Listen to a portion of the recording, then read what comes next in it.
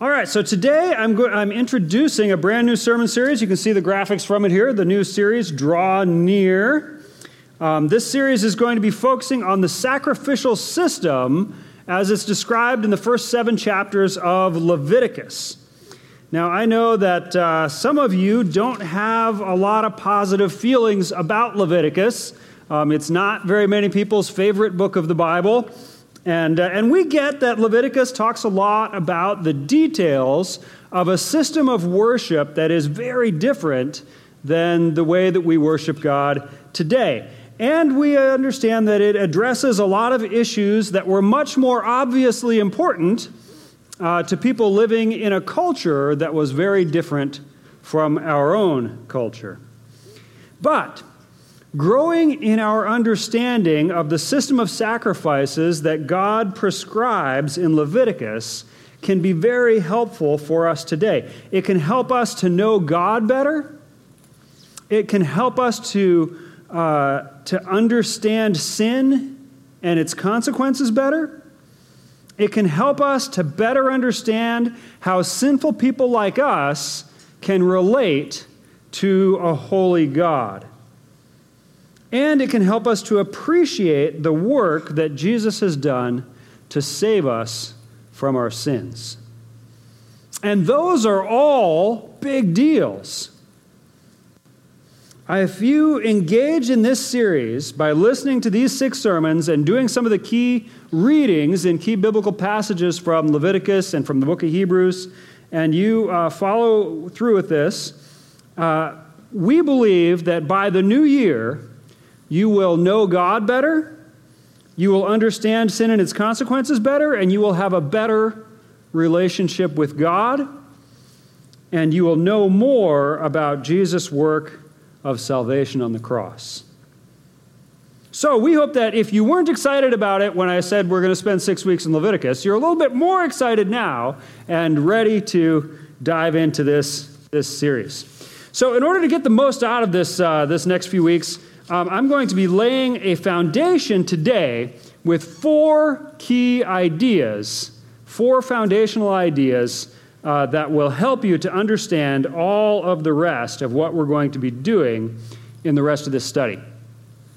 So the first one is that God is holy. The second big idea is that we are not holy. The third thing is that this is a problem. And then fourth, God has provided a way to overcome this problem. The 4 again are God is holy, we are not holy, this is a problem, and God has provided a way to overcome this problem. Now, I'm going to take each of those 4 things and explain some of what the Bible has to say about each of those 4 things. So the first one is, God is holy. Now, of course, you've all heard that before, but what does it really mean? What does it mean when we say that God is holy? Well, the core idea of holiness is being set apart or separate. You see this when the Bible says that the tools used in the tabernacle, even the shovels used for scooping the ashes from the altar, are holy. And what that means is that they are set apart only for the use in the worship of God. They are never to be used for anything else. They are separate from common uses. They were beautiful bronze shovels, very fancy and shiny shovels and everything. I'm sure they were very, very nice, much nicer than normal shovels, but none of that is what made them holy. What made them holy was that they were kept separate from ordinary purposes. So, separation is one of the primary ideas of holiness, but it isn't just any separation. What makes God holy is that he is totally separate from evil. He only does what is good and wholesome and pure and right. There is no hint of wrong in him. The Apostle John put it like this. He said, God is light. In him there is no darkness at all. And that really overlaps a lot with the second big idea connected to God's holiness, his absolute moral purity and perfection. His separateness is from anything impure, immoral, wrong, sinful, or tainted. He is completely good. There is no hint of evil at all. He is unsullied by any moral compromise. So think about that for a minute.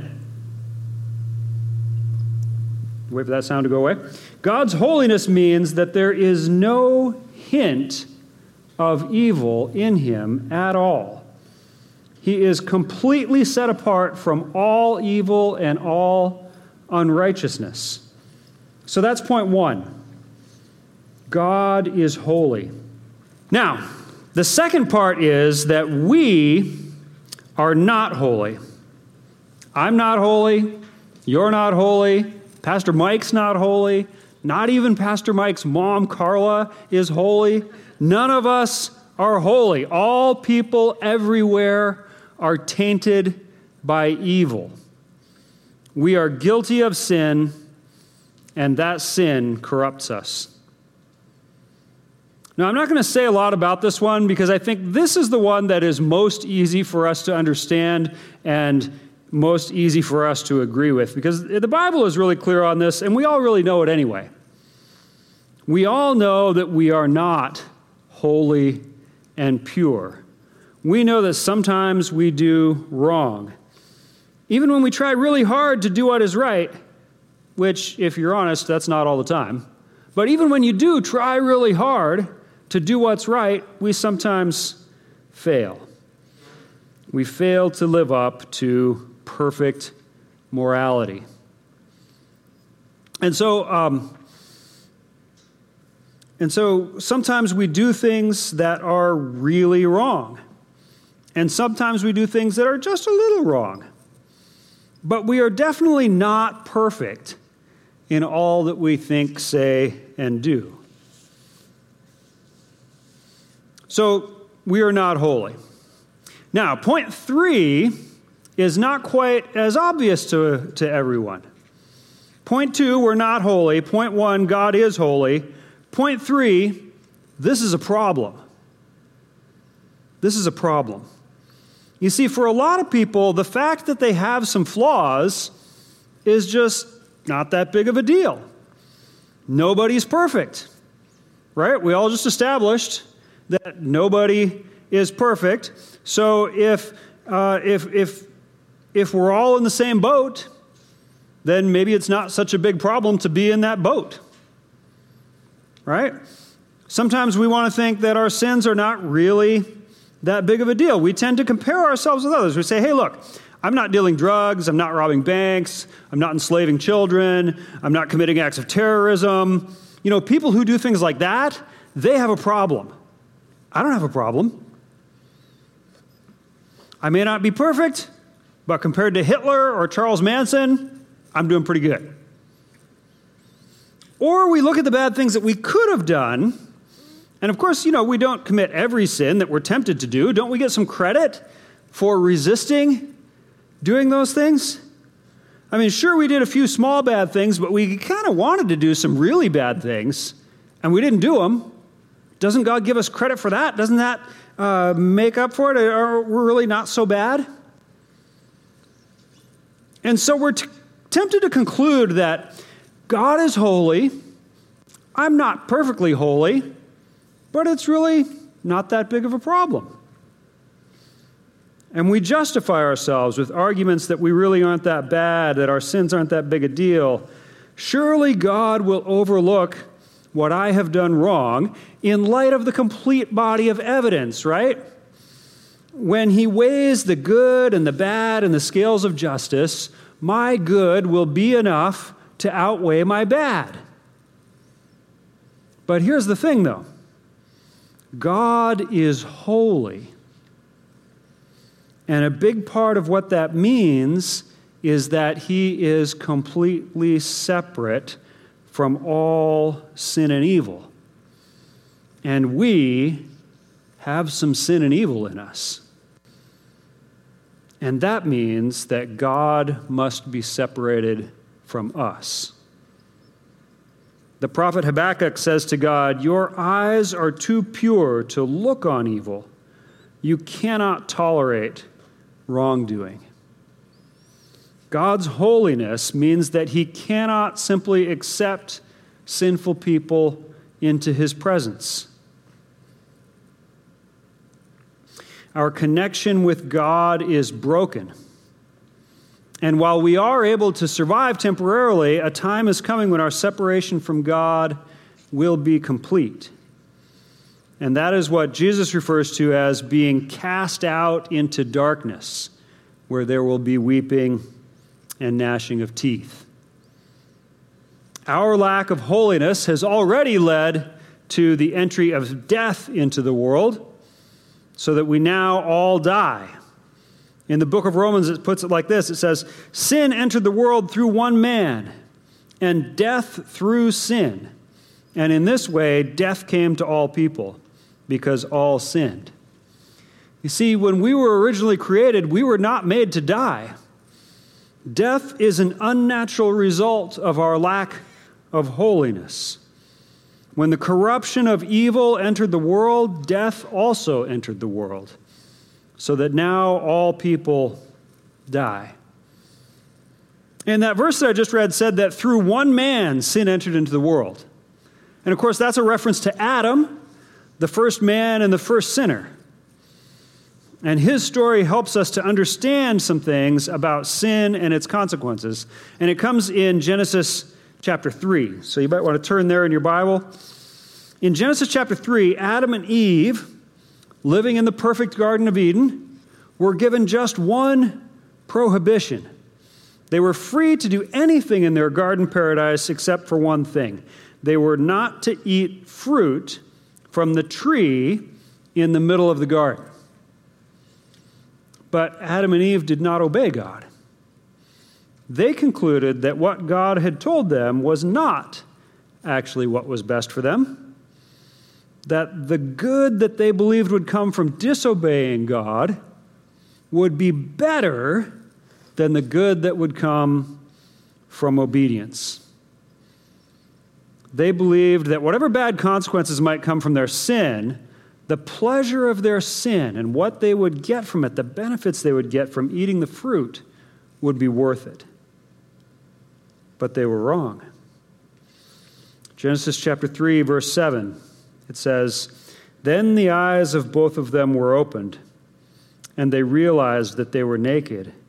So they sewed fig leaves together and made coverings for themselves." You see, they immediately started to feel guilt and shame that they had never had before. They no longer wanted to be seen by each other or by God. And so they made some kind of leaf garments that may have covered them physically well enough, but they did nothing about their guilt and shame. And in the next verse, God appears. It says, "Then the man and his wife heard the sound of the Lord God as he was walking in the garden in the cool of the day, and they hid from the Lord God among the trees of the garden. But the Lord God called to the man, 'Where are you?' He answered, 'I heard you in the garden, and I was afraid because I was naked, and so I hid.'" You see, the relationship between God and Adam and Eve was broken.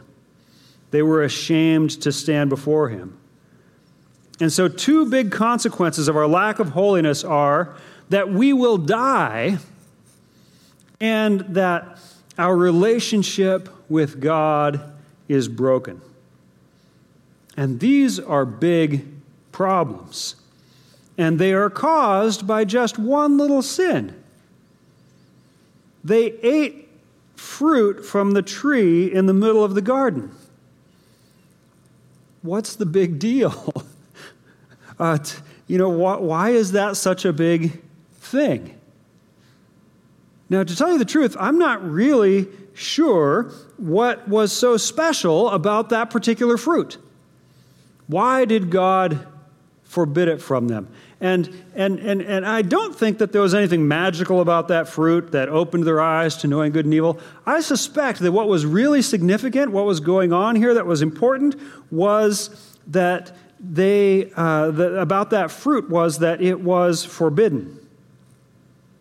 In eating the fruit, Adam and Eve were deliberately disobeying God. They chose their own will over His will. They rebelled against God's instructions. You see, God is holy, and His commands are holy.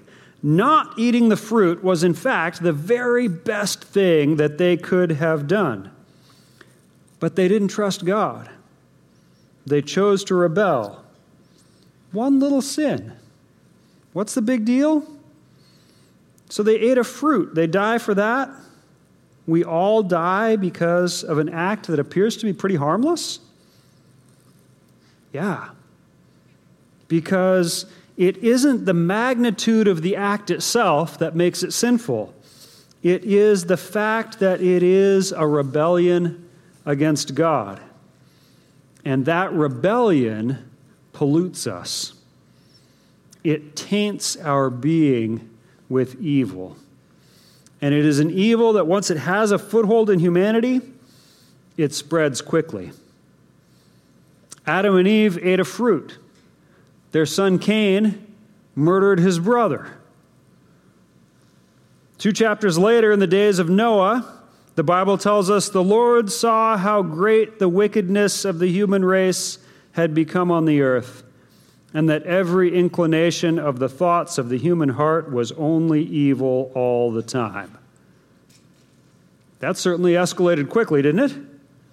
You see, even a small sin is really a big sin.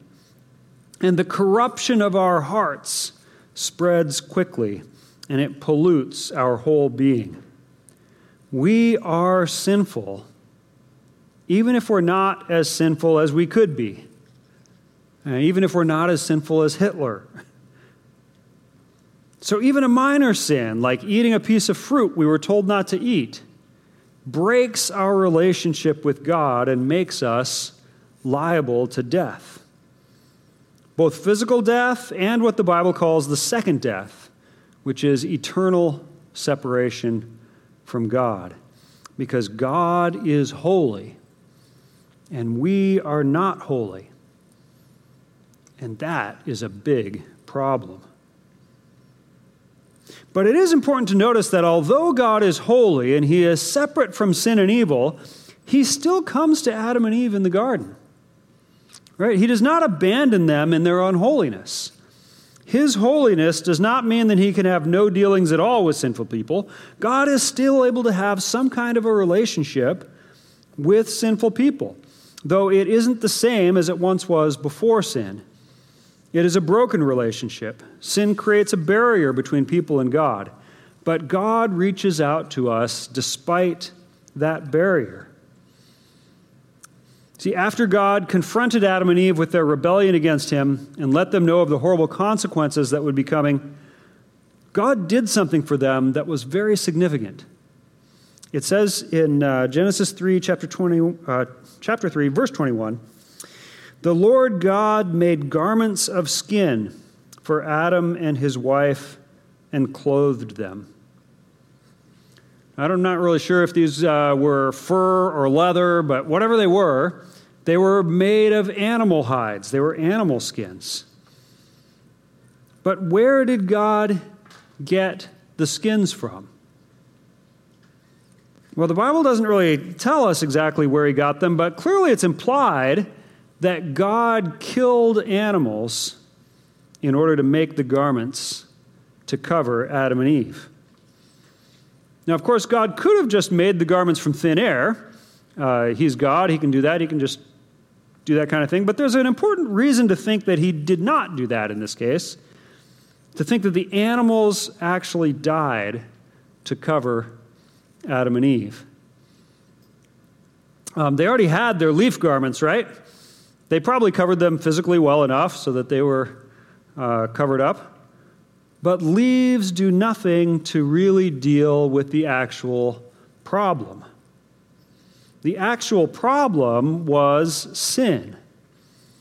And the wages of sin is death. Therefore, in order to cover their sin, death was necessary. The Bible tells us in the book of Hebrews that without the shedding of blood, there is no forgiveness. But wait, who sinned here? Did the animals sin? Or did Adam and Eve sin? Whose blood should be paying for these sins? Some random goat? Or the people who rebelled against God? Well, see, God is subtly introducing a very key concept here.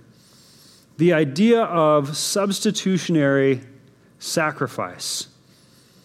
While it is the person who sins and that demands death, it is possible that another can die in the place of the one who sinned. In this case, Adam and Eve's shame and sin is covered by the death of animals at God's own hand. And later, the people of God recognized that this was the way that sin should be dealt with. When people sinned, they would sacrifice an animal to God as a substitute to die in their place. We don't know a lot about exactly how sacrifice was practiced in the early days, but we know that it was a normal part of the way that people worshiped God. Noah, Job, Abraham, they all practiced animal sacrifices. They understood that their sin required the shedding of blood, and that this was the way that God had ordained for them to cover their sins. And then later, when God called his people out of Egypt and created a new nation to be his own people, living according to his ways in a more, at that time, a more formal system for sacrifices was necessary. And at Mount Sinai, during the period of the Exodus, God revealed to Moses exactly how they were to practice these sacrifices. God gave them instructions on how to build the tabernacle, which was a kind of a portable temple where the sacrifices would be done. And God gave instructions for a system of priests who would serve as the people's mediators between them and God as they brought their sacrifices.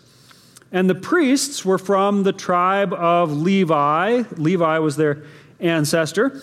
And they were then called Levites, and so that's how we get the book of Leviticus, which is a book which tells about the ministry of these priests. And the sacrifices were a big part of what these priests did.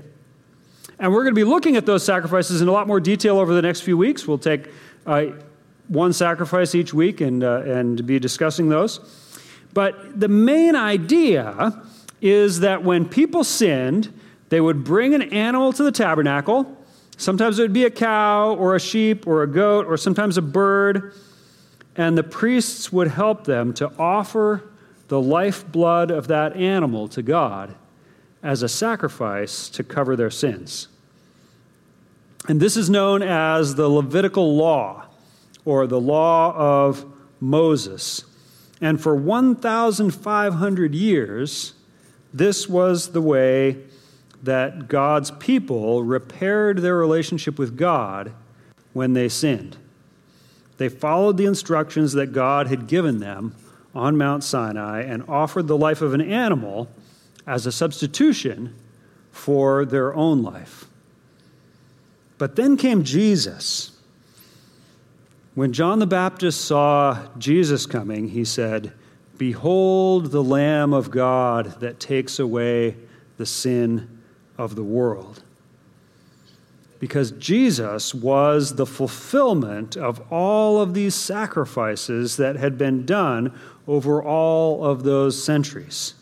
He was the real substitutionary sacrifice whose blood really covered the sins of the people of God. Because when you think about it, I mean, really, what effect does the blood of some goat or sheep have on our guilt and shame? How could offering a bird change our status as unholy? Here's how the Bible puts that in Hebrews chapter 10, which is where we're going to be for the next few minutes, so you might want to turn over to Hebrews chapter 10. It says, the law is only a shadow, that is the law of the sacrifices and things, is only a shadow of the good things that are coming, not the realities themselves. For this reason, it can never, by the same sacrifices repeated endlessly year after year, make perfect those who draw near to worship. Otherwise, they would have stopped being offered. But the worshipers would have been cleansed once for all and would no longer have felt guilty for their sins. But those sacrifices were an annual reminder of sins. It is impossible for the blood of bulls and goats to take away sins. But if the death of animals was not actually effective, then why did God tell people to do it? Because the law, that is, this whole Levitical law, especially the sacrifices, is a shadow of the good things that are coming. That is, the entire sacrificial system is a foreshadowing, a hint, a prediction, an indication of what was going to come. It was not the realities themselves. It was not the real sacrifice for sins.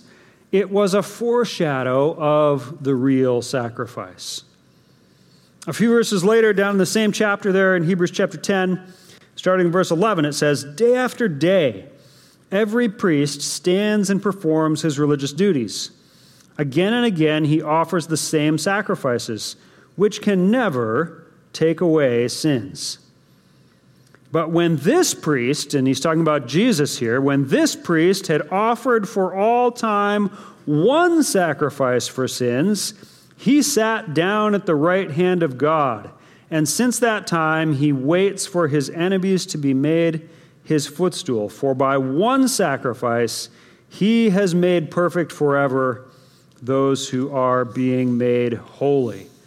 Jesus offered just one sacrifice. Only one was necessary because the sacrifice that Jesus brought was the reality itself. It was the thing that all the other sacrifices were foreshadowing. It was the sacrifice that actually took away our sins. By one sacrifice, he has made perfect forever those who are being made holy. God is holy. We are not holy. But because of Jesus' sacrifice, we are being made holy. Jesus did not bring a sheep to be offered on the altar. He offered himself. He was fully human, and so he could rightfully be our substitute. A sheep for a person is not really a legitimate substitute, but Jesus was one of us. But he was also different from us. He was fully human, but he was also fully God. And as God, he was holy. And the death of a holy God was a sacrifice that paid the price for all of our sins for all time. The people who lived in ancient Israel and offered sheep and goats on the altar, they were putting their faith in God, following his instructions and trusting that God would make the payment they were giving enough to pay for their sins. They might not have understood exactly how it was going to work out, but they knew that God had given them specific instructions on how to deal with their sins, and they were going to do it His way. They knew that they deserved death because of their sins, physical death and spiritual death. But they knew that God had put in place a system of substitutionary sacrifice so that the blood of these animals would cover their sins. And now we see with greater revelation that came through Jesus exactly how that works. The animals were a powerful symbol of the greater reality that would come through Jesus. God is holy. We are not holy. And this is a big problem because the wages of sin is death. But God has made a way for us to have our sins taken away if we put our faith in His provision of a substitutionary sacrifice. I hope that now you are all looking forward to exploring more all of the things that we can learn about all this as we moved into a more detailed study of the 5 sacrifices of Leviticus. And at the end of this study, you can know God better, understand sin and its consequences better, have a better relationship with God, and know more about Jesus' saving work on the cross. So let's pray together. Our Heavenly Father, we praise you for your holiness, your perfection. All your ways are right. All your ways are good. And we confess that we are not holy, that not all of our ways are good and right. And Lord, we are so grateful that you did not abandon us when we sinned, but that you provided a way, that you sent Jesus to die on the cross to pay the price that we owed for our sins so that he can be our substitute. We are grateful people. Amen.